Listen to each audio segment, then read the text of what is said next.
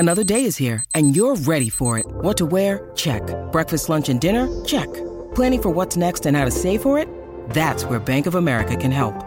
For your financial to-dos, Bank of America has experts ready to help get you closer to your goals. Get started at one of our local financial centers or 24/7 in our mobile banking app. Find a location near you at bankofamerica.com/talktous. What would you like the power to do? Mobile banking requires downloading the app and is only available for select devices. Message and data rates may apply. Bank of America N.A., member FDIC. When you need mealtime inspiration, it's worth shopping Kroger, where you'll find over 30,000 mouth-watering choices that excite your inner foodie. And no matter what tasty choice you make, you'll enjoy our everyday low prices, plus extra ways to save, like digital coupons worth over $600 each week. You can also save up to $1 off per gallon at the pump with fuel points. More savings and more inspiring flavors make shopping Kroger worth it every time. Kroger, fresh for everyone. Fuel restrictions apply. Hello, everybody. This is Marshall Poe. I'm the editor of the New Books Network. NBN listeners like to read books and buy them. So we thought we'd tell you that right now, our friends at Princeton University Press are having a remarkable site-wide sale. You can get 50% off books, including ebooks and audiobooks, with the code 50, F-I-F-T-Y, at checkout until May 31. You can save some real money on Princeton University Press books. I encourage you to go there and check it out. Welcome to the New Books Network. Hello, welcome to New Books and Music, a channel on the New Books Network. My name is Kristen Turner, and my guest today is Jake Johnson, author of Lying in the Middle, Musical Theater and Belief at the Heart of America, published in 2021 by the University of Illinois Press. Johnson takes as his subject the artifice of musicals. No one really bursts into song and dance to liven up a simple conversation, and even the historical characters are not true to life.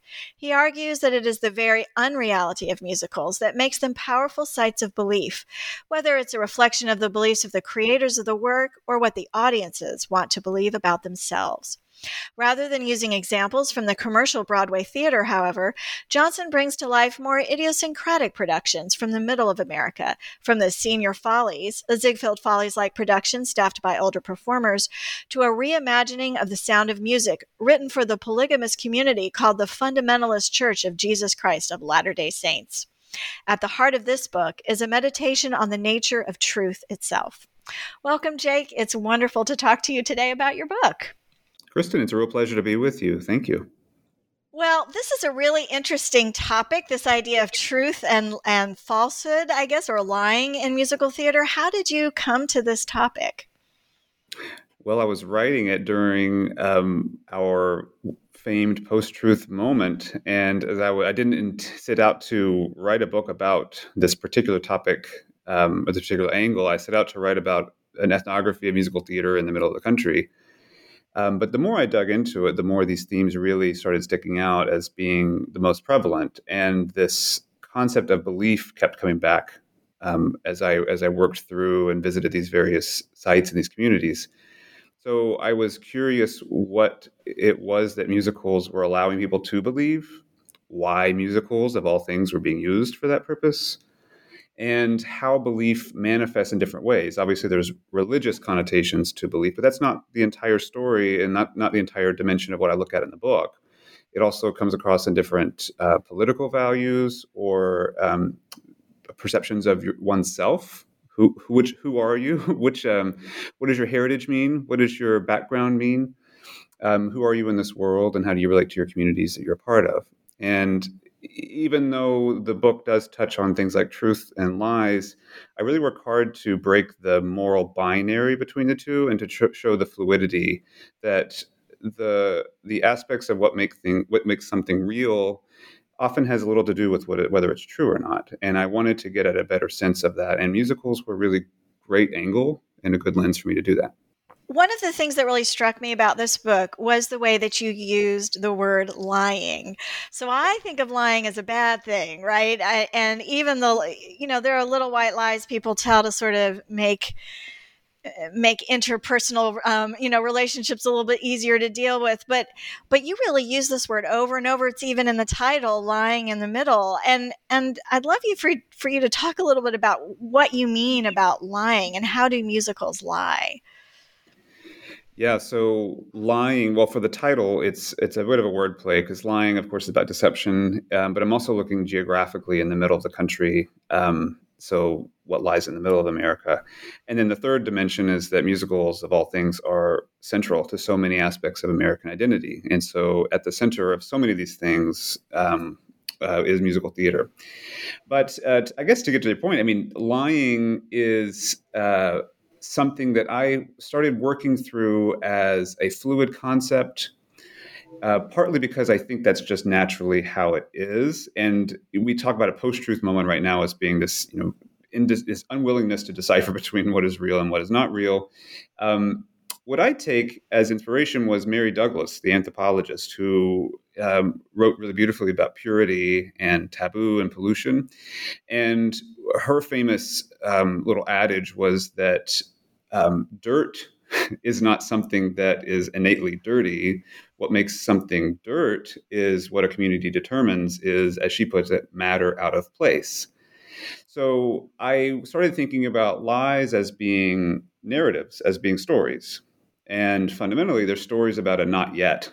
There's something that isn't here yet, or maybe never will be. And so I was using Douglas to think about lies as stories out of place. That what makes them offensive is not the fact of their storiness, but actually where they are and how they're working. So I use lies as a concept rather provocatively. In fact, I call my book a lie because I think about the limitations of truth as being truth as kind of an exercise in affirming the world around you, looking around and saying, rather observationally, this is what. And that works fine, but in a more or less activist frame of mind, where you want to engage a newer world, a world that doesn't exist yet in all of its possibilities, then you have to practice a form of lying, which is crafting space for stories of the not yet, engaging the possibilities of creativity, of imagination, of innovation, and simply being attached at the hip to truth. That alone won't get you very far. And so lies, in my imagination, become actually quite righteous. They become something that will create possibility rather than close it off. Well, I kept saying, I have to say, when I was reading it, I kept thinking of Stephen Colbert's idea of truthiness, right? That the idea of something isn't really true, but it should be true. It feels like it's true. And then it does become true because that's how you're feeling. Is that something I should have been thinking? Like, does that sort of jive with at least some of what you're trying to get across about lying? Yeah, I think part of that is there. There have been some wonderful writings on lying from from our witty writers like Mark Twain or Oscar Wilde. And Oscar Wilde, in fact, said the problem with America is that it believes that its founding father could never tell a lie. And that means, in Oscar Wilde's point of view, that America was really uncreative and had no real original solutions and was kind of stuck spinning its wheels, being so overly committed to truth. So, yeah, I think there is this sense that epistemologically, we're all looking at the world in different perspectives to such a degree that we see reality differently from one another. And rather than that being the end of the conversation, I take it as the beginning. And I started looking at, well, what mechanisms or vehicles are people using and kind of hiring for the purpose of opening up new spaces for themselves in such an environment. And musical theater was a really big part of that. There are other ways to lie to oneself, but musicals are so upfront about how fake they are. They are always, as you mentioned in your introduction, people don't just burst into song and dance in real life. So there's no way to smooth that over, and it's built into the genre. And because of that, people have a number of relationships with musical theater. They love it or they hate it because of that reason. But nonetheless, it becomes a very powerful way of negotiating truth and fiction. And you see this happening in an industrial way or a commercial way, like on Broadway, with a musical like Hamilton. But you also see this happening in the boonies and in the rural pockets of America in what I found to be incredibly surprising and sometimes really touching ways. So, yeah, I think there is something about the in-betweenness. In fact, that's the middle that I talk about a lot in the book that is also a play on words. It's a geographic middle, but it's also this liminality, this in-between, as being a really fruitful and powerful position And the more we can resist the urge to frame the world around us in terms of truth or fiction, to kind of resist that binary, then we can engage more fruitfully the middle that allows us to imagine a little, to dream, and to actually create the kinds of worlds that we seem to be wanting. Well, in your book, you wrote, musicals are rarely about what they say they are about. And I was really struck by that because I think that's true. But I wonder, isn't that true of most art? I mean, do you think there's something special about musicals in that artifice or in that way that there's sort of a subtext and the, I don't know, the front text, the text that you see and the subtext that you're understanding? Is there something special about that with musicals? I think there's something, I won't say that musicals are exceptional in that way, but they are exemplary. And so, yeah, there's lots of film, there's lots of ways we can engage with unreality in an artistic way.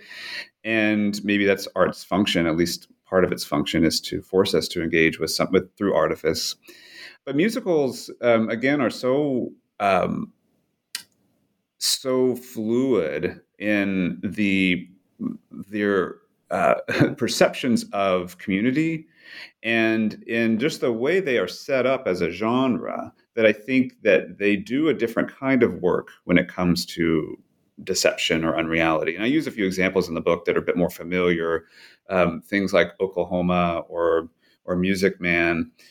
Music Man being maybe the more prominent, where the hero is a swindler, the hero is a liar, a salesman, a known liar, and we recognize him for who he is from the very beginning. And yet, as Harold Hill works his way through, he becomes the hero of the story.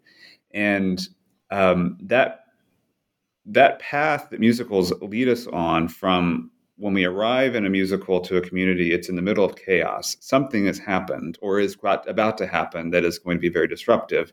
And we exert all the energy as an audience and as performers to move toward reconciliation.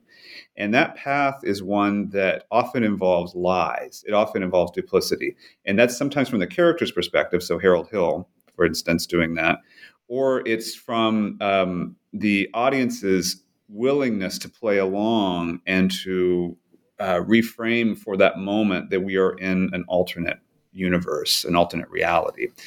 So it's not so much that musicals are the only game in town when it comes to that. But I also think that musicals, and I frame it this way in the book, that musicals are unique as a popular music genre in that they are so dispersed.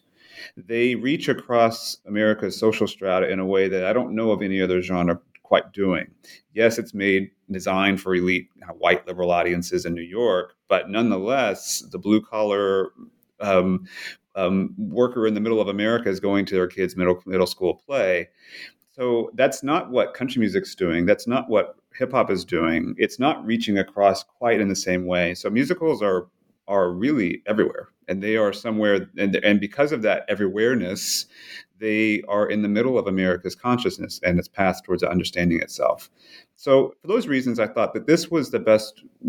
This was maybe not the best, but it's an ideal genre and an ideal space to examine issues of lies and deception and truth in America, because musicals are such a thick part of what it means to identify and belong in America, and it has been for many, many years. Well, one of the most powerful things I think about the book is the fact that you don't spend all that much time, as you say, you do talk about them a little, but you don't spend a lot of time on the Broadway musical example. And instead, you find these communities that have been marginalized or even rejected, sometimes for good reason, but that still use musicals in their self-fashioning, so to speak, in one way or another. And that's it does really go to your argument that you were just saying, that musicals kind of transcend a lot of boundaries that other art gets kind of stuck in one way or another. And I'd love to go through a couple of those examples because they're quite interesting and unlikely to be familiar to most of our listeners, if not all of them. So maybe we could start with this reimagining of the Sound of Music for the Fundamentalist Church of Jesus Christ of Latter-day Saints. Maybe you could tell us a little bit about that.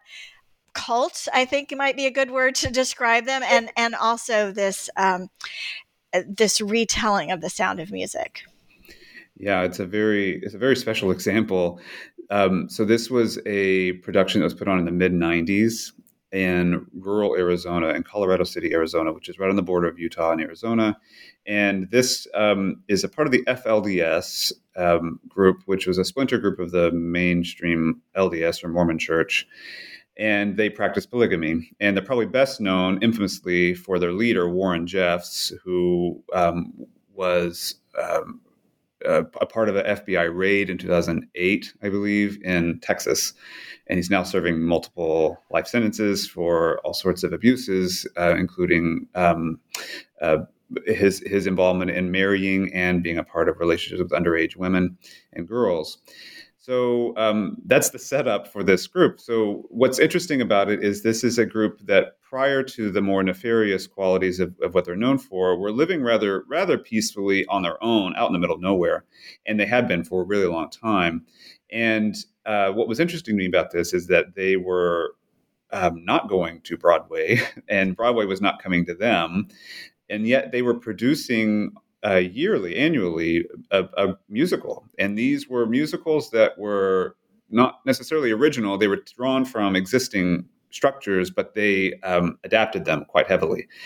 And what this chapter is about is a home video recording of this production of The Sound of Music.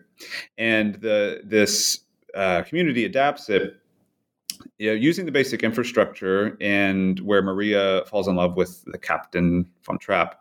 But in this instance, the captain is not a widower. He is married. And so Maria, in falling in love with the captain, is falling in love and joining the family as an additional wife. And what's kind of remarkable that I talk quite a bit about in the chapter is how the basic structure of how a musical works is rather unflinching. It is there's a family and romantic lead, they fall in love, and there's a romantic song and so forth. Now the community takes out some of the songs that existed in the original production and substitutes in other ones. The biggest one that I focus on is the substitution from the love song, Somewhere in My Youth and Childhood I Must Have Done Something Good, which is what Maria and the captain sing in the film production. And instead, what's inserted in this moment of love and admiration is U2, the song U2 from Chitty Chitty Bang Bang, which is what Dick Van Dyke's character sings to his two children. So on the one hand, we have this rather suave and sophisticated knowledge of musical theater that's being exhibited. They know that they could substitute in something that already exists that really makes the point that they're trying to make about drawing in more than one relationship. And on the other hand, it's a rather shocking example because we have a father-child trio being a love song being substituted in and turning it into a husband-spouse love song.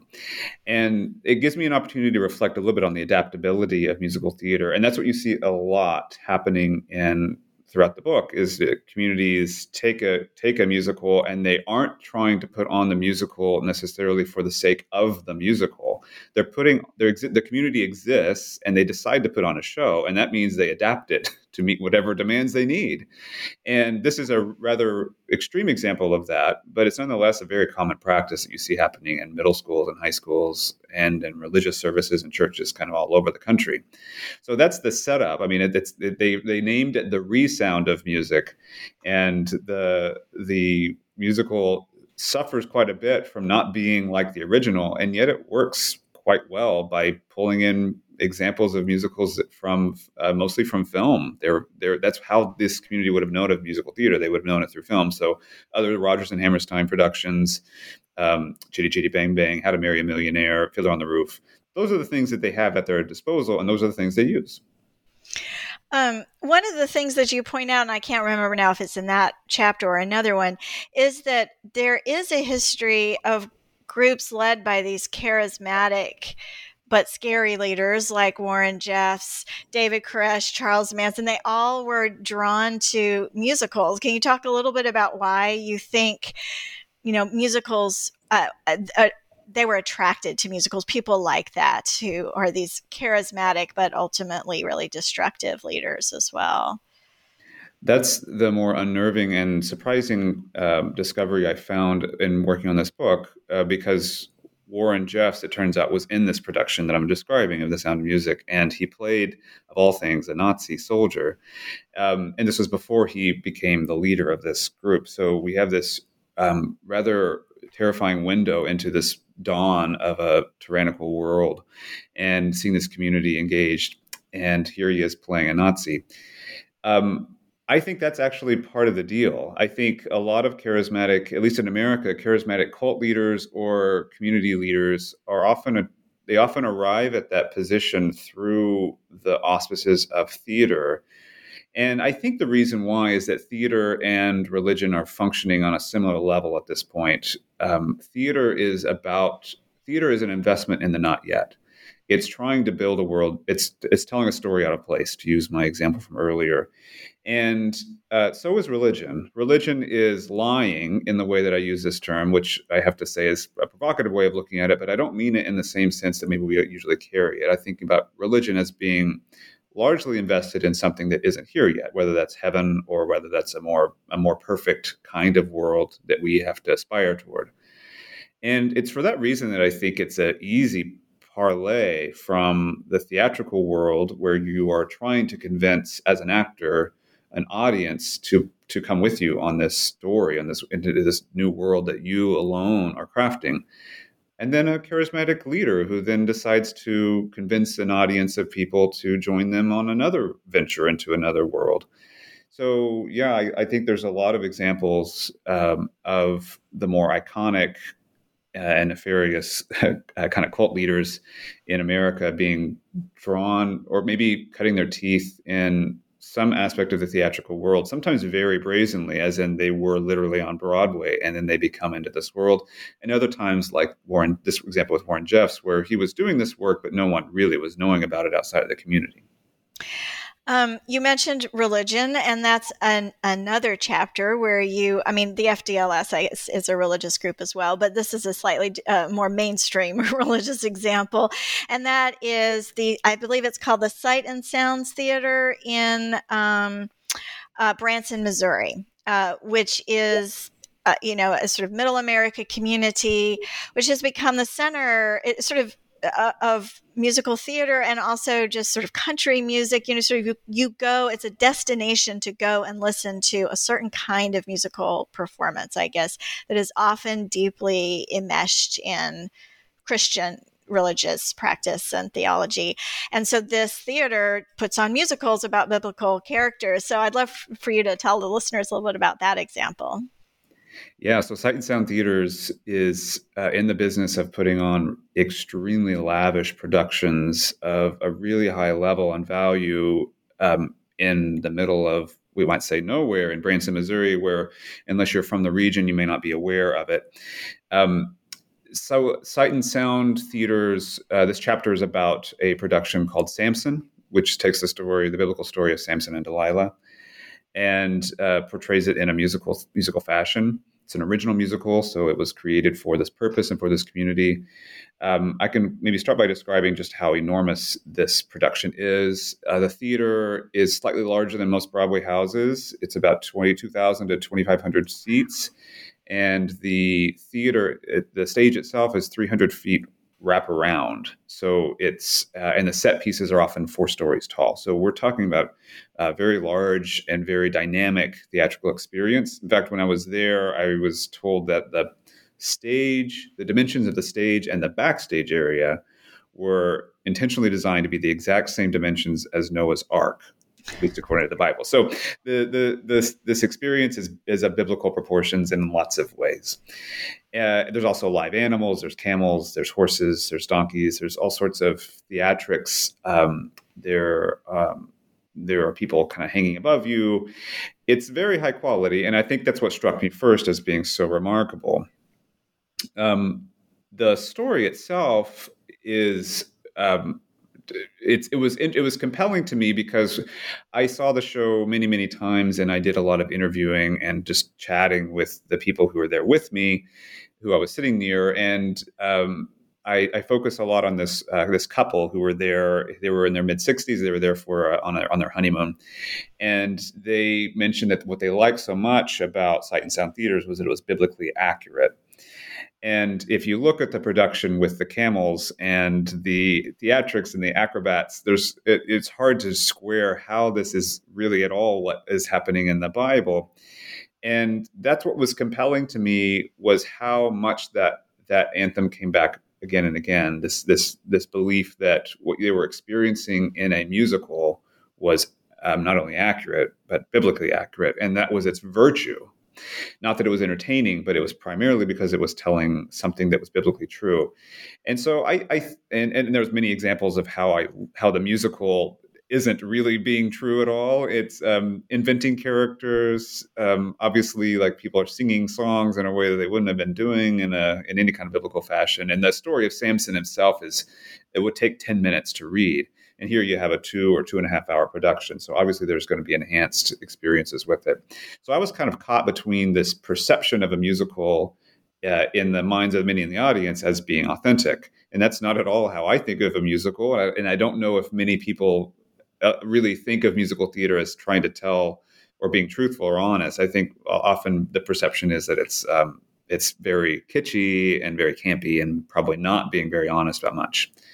So that was my angle in to try to understand a bit more what and why this evangelical Christian community was so attracted to musical theater. And what I kind of discovered was that there was a lot of, as I mentioned earlier, kind of collapsing of religion and theater already, because people are investing in the not yet. But also throughout many Christian myths and many Christian values, there is this sense of theatricality. I'm thinking of the story of Jacob and Esau, and their father Isaac, and Jacob inherits the birthright from his father by pretending to be his brother. He steals it. So he tricks his father, who's the prophet, and he becomes the namesake Israel. And so what do we do with that information? What do we do with the fact that God seems to be okay with pretend? And then the other examples of Jesus being somebody who's a slippery figure in real life. He tells parables that don't seem to be straight shooting. People mistake him. His friends don't recognize him. And so, and even C.S. Lewis, who writes so beautifully about in Mere Christianity, his book Mere Christianity, about the Lord's Prayer, suggests that the Lord's Prayer was designed for Jesus to give regular people the opportunity to pretend they are Jesus. That was the whole goal. And that by pretending to be Jesus, you immediately realize you are a mere mortal, and that humility is what then allows you to access the divine. So you have to go through this path of pretend or of fakery or lie in order to arrive at something that's actually much more meaningful and true. You can't get to truth, or truth with a capital T, or God on its own. You have to go through deception. So I think what that shows is that religiosity does have this parlay with the theatricality. And that kind of relationship was so beautifully captured in Sight and Sound Theaters, because people were investing in unreality with such effort and with such willingness that biblically accurate and musicals were spoken in the same breath. Hey, it's Kaylee Cuoco for Priceline. Ready to go to your happy place for a happy price? Well, why didn't you say so? Just download the Priceline app right now and save up to 60% on hotels. So whether it's Cousin Kevin's Kazoo Concert in Kansas City, go Kevin, or Becky's Bachelorette Bash in Bermuda, you never have to miss a trip ever again. So download the Priceline app today. Your savings are waiting. Go to your happy place for a happy price. Go to your happy price, Priceline. Well, it was a very interesting example for sure. And maybe the last one we can talk about before we turn to other topics is one that you are actually part of as well. You mentioned at the very beginning that this started out as sort of an ethnography, and I guess we can tell that since you are actually a character in the book, because you were involved for several years with something called the Senior Follies. So another marginalized community the people who are aging are marginalized, not just in regular American society, but very much in any kind of theatrical thing, where so many people's careers end when they no longer look young anymore, and particularly musical theater. Can you keep singing? Can you keep moving and dancing the way that a young person does? So I'd love to hear a little bit more about the Senior Follies. So for a couple of years, I was a music director for the Senior Follies. I'm a vocal coach, and I wear a lot of hats, and I'm a practitioner of musical theater. So I should say that at the outset, and that's why I was doing this. And this kind of production is not unique to Oklahoma City, where I was when I was music directing. This is something that's popped up all over the United States as a kind of a veritable movement. For our production, it was senior was defined as 55 and up, although most people in the cast were in their late 70s and early 80s, so much older than that. So the gist was that we were going to put on a musical review or an original production that featured only aging performers, and that it would be mostly billed for an aging audience to gather and to reflect on the virtues and the values and the hard truths of aging. And that included being an empty nester. It included loss. It included depression. It included efforts to try to reclaim youthfulness. And I think largely the theme that comes out a lot is this shared experience with loneliness and isolation. And that really hit a strong parallel for me in thinking about musical theater, which, as you mentioned, is such a young person's genre, for reasons that are understandable and other reasons that are not quite understandable. It's very common to find there's plenty of aging characters in musical theater, but they're often played by 30-year-olds or 20-year-olds. So again, there's a believability that's lost. And a lot of the performers that I worked with were seasoned musical theater performers. They had careers performing sometimes on large stages and sometimes locally in community theater when they were much younger, but had eventually been aged out. And this was a way for them to reclaim something of that genre for themselves, and also to try to reframe the narrative of aging in America away from what's called the narrative of decline, which is that you reach a peak of your life at some point early on, and after that, it's all downhill, and everything just gets worse. And there's a lot of work in what's called age studies to reflect on that the narrative often does some destructive work in America because people start seeing themselves and believing that narrative as fatalistic, whereas that's not really true and not necessarily true. And so that's kind of what's happening in this production. One gimmick that we use, and I say we because I was a part of the creative team for this, was to construct mashups.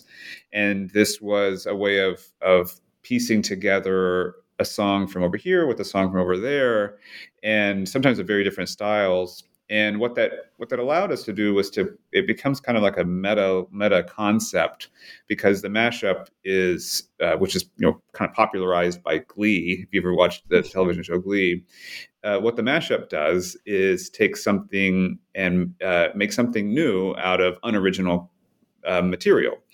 And that's more or less what I think the Senior Follies is also doing. It's trying to take disposed of ideas and values, older people, and to try to repackage them in such a way that it causes us to see a freshness and a newness about them, something original, and to see value in it. And I think that's really what the community was seeking, was to be valued and be taken seriously in a way that I think is not unique to Oklahoma City. I think aging people in this country are not treated well, and they're often ignored. And this was a way of trying to reclaim that. You were talking about using the mashups and sort of trying to change the musical or the songs they were using or whatever for the Follies to work for this group and for their goals.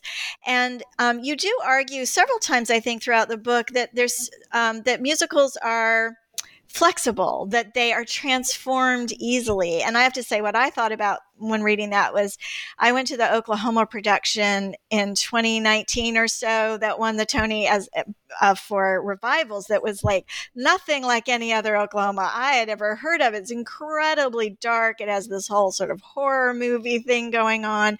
It, nothing like the kind of pie in the sky, optimism of Oklahoma that I certainly associated with before I went to that production.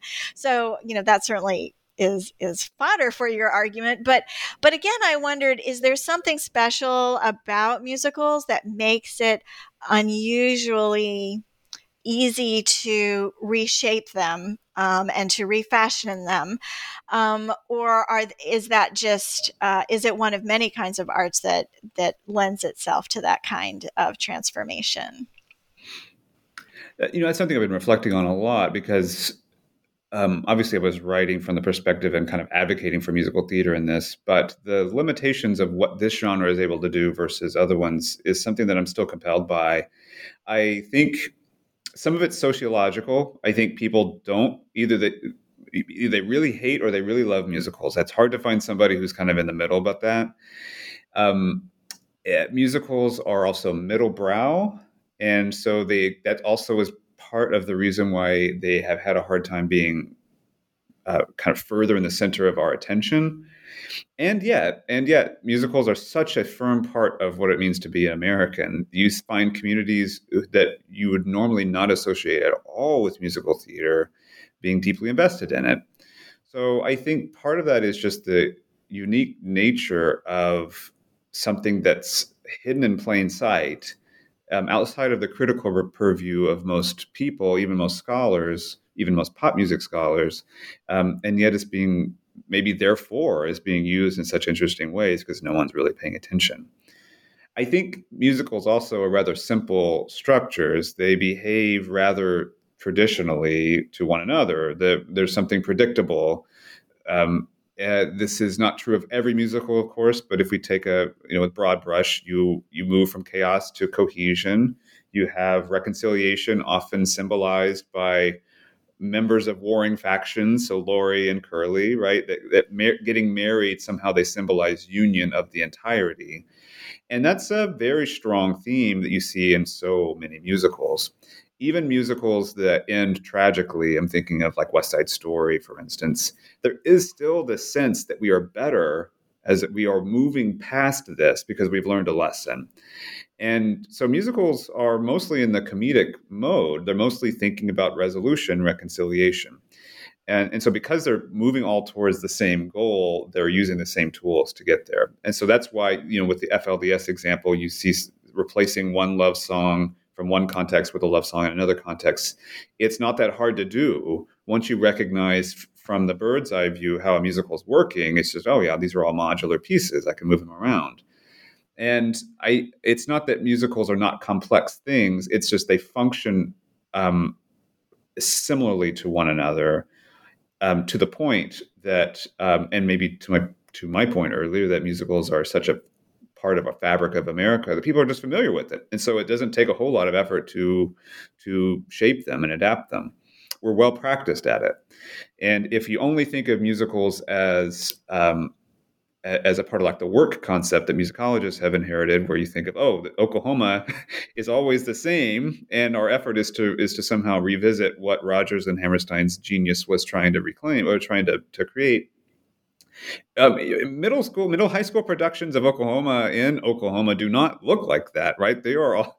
You have examples where Aunt Eller is a freshman in high school, and her niece is a senior because the aunt doesn't sing very much, and so a younger classman can do it. So we have all these kind of wild, flexible, malleable aspects of musical theater in practice that is much more common than, say, a high school orchestra putting on, playing a movement of a Mozart symphony, where more or less it's going to be like the Mozart symphony as a work concept. Musicals are just not treated that way. I think adaptability is the name of the game. Well, I work on opera in the 19th century a lot. And opera used to be that way. Like in America, you could go to an opera that had 5 people in it who were actually singing in 4 different languages. They pull in the local choir from a church to sing the chorus part, and they'd have 3 people saying lines that, were local actors. And, God only knows what that sounded like. It was just a mashup. But I think your point about how, an opera, you can do that, but we don't do that anymore because it's not accessible enough to do that. We don't know the stories. People think they can't sing the music. It's too hard. All of that, even though they have a lot of those same sort of predictable qualities that musicals have, and even some stories that are very familiar. People just don't know they come from operas, that kind of thing. But musicals have maintained its their place closer to the center of culture, and they also, I think, as a business, they create these easier versions so that you can do Oklahoma with a middle school, where there's nothing analogous like that for a middle or high school group to do Carmen, for instance. So it's built into the economy now, I think, of musicals as well, to be flexible that way.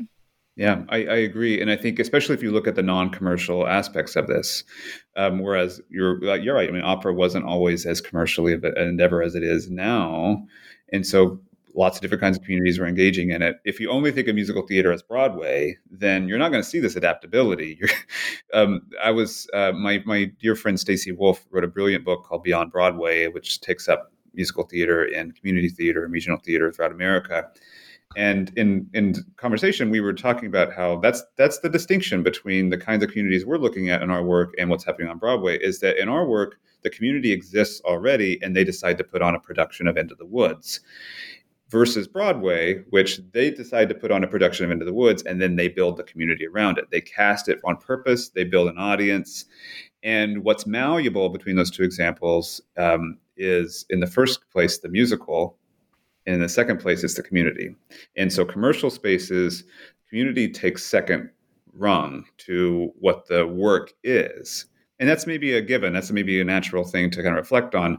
But musicals there's such a strong amateur quality to musical theater in the broader sense, the kind of broader ecosystem of musical theater in America, that adaptability is crucial. You have to have musicals that can be moved around, or else they won't be produced. And I think the production of the Revival of Oklahoma you're talking about is an exception, because we've kind of aged into this genre enough to where we can reflect on something that was, Oklahoma historiographically is the beginning of musical theater as a book musical.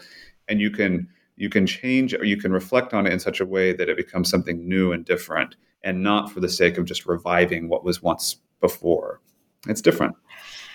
On the other hand, as you point out in the book, there is also a real standardization in musicals. You call it the mezzo voice, and you talk about how, people tend to sing the songs exactly the same way every time, despite a rhetoric of and among professional musicians on musical theater about finding your own voice, about being true to yourself, being authentic to your own voice and vision.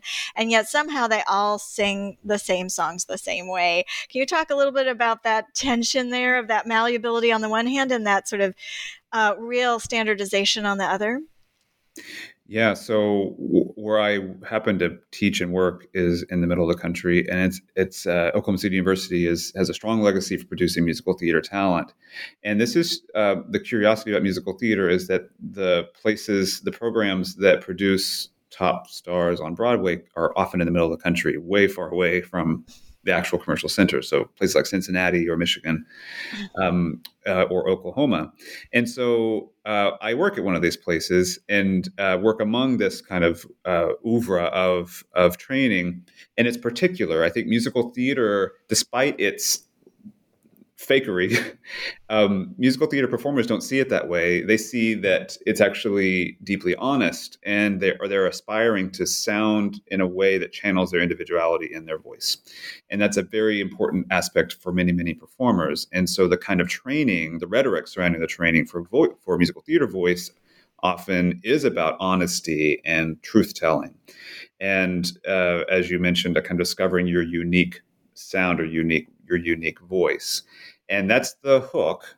And then, and yet, on Broadway, what you're experiencing is that the commercial demands of that space are such that you can't have all these unique voices because you need to do 8 shows a week, and inevitably people burn out and they spin out and they have to be replaced, and you can't replace them with somebody who is wildly different from who you once had. So the reality on the outcome level is that most of Broadway voices sound the same, and most Broadway bodies look the same too. This is another discussion. So you have a bit of a bait and switch, is what I call it, where you have on one end of this, you kind of enter this Broadway voice machine, believing that you're entering in order to discover something true about yourself, and that's what you have to offer to the world.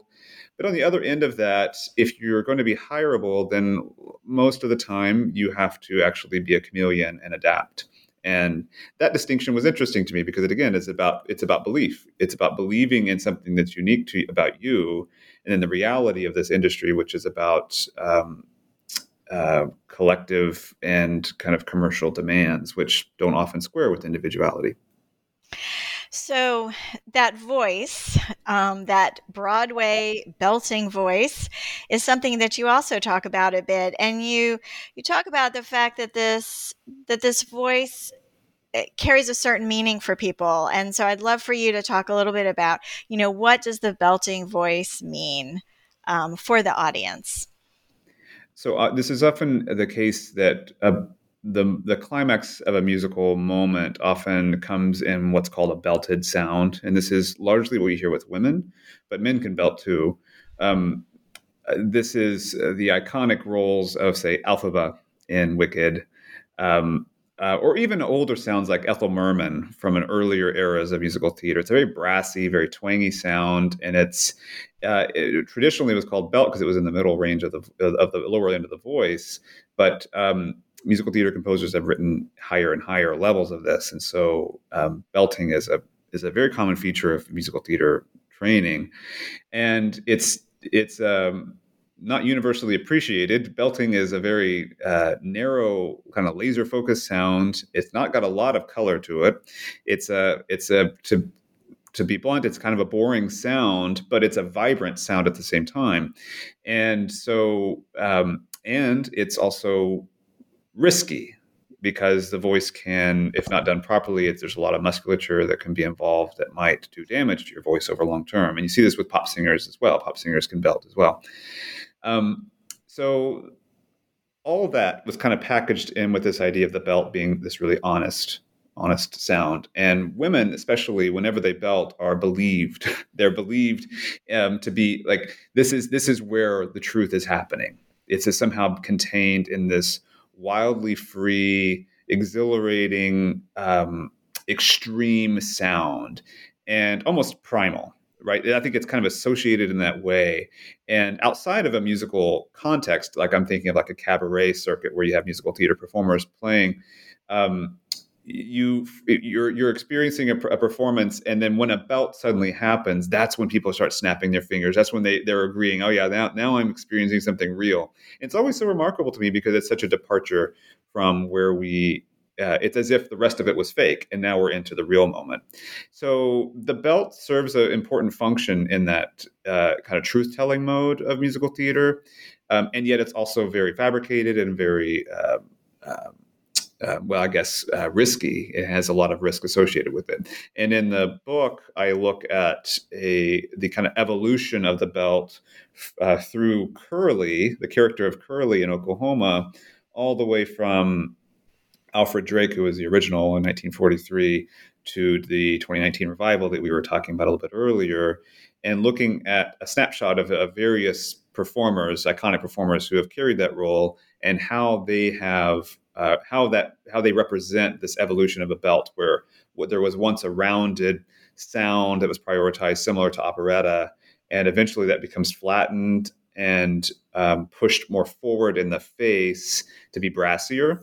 And so the belt becomes this kind of dominant narrative function in musical theater too. So I'm using it also as a kind of vehicle for thinking about the evolution of musical theater in this country, about moving away from a more individualized belief center to more of a collective enterprise through the kind of industrial commands. Well, I did wonder, however, sort of efficient, I guess it's a chicken and egg question, but do people believe the belt because the story is framed so that the person you're supposed to believe is belting? Or does the belt come first and writers are like, oh, that's a sound I should apply to the character that I want the audience to believe the most, to be most invested in? Do you have a sense of that in looking across the development of theater, like, which came first, so to speak, or is that sort of an impossible designation to figure out?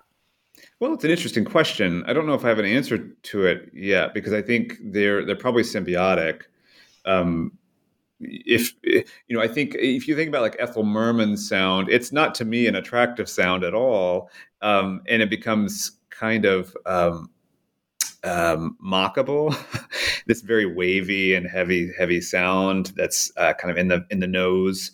It's not attractive. But now that same sentimentality is the exact opposite. I guess maybe the takeaway that I would say is that regardless of the chicken or the egg, which one came first, by now audiences come to a theater ready to believe that sound when it happens. So it's like they're coming to a church or religious space waiting for a particular moment of rapture that they know is going to happen at some point because they have the expectation of that. So their framing of truth is done in musical theater orally, and that they know that this is when truth happens. Regardless of whether it's the most important part of the song or the story or not, that's where they've already decided. And that's I contrast that in this chapter against, especially when we talk about women, against women in outside in the real world who so frequently are not believed for their stories, whether about trauma or whatever kinds of experiences they've had. So we do not in this world have a framing of believability when it comes to women, but in musical theater we do, and the belt is that mechanism, and that's a curiosity. Yeah, and in fact, sometimes their voices are actually used to say they shouldn't be believed. They're too whiny, they're too high, they crack, they're complaining, they're hysterical sounding. I'm thinking of Hillary Clinton, for instance. Her vocal timbre was often used as something that sort of discredits her.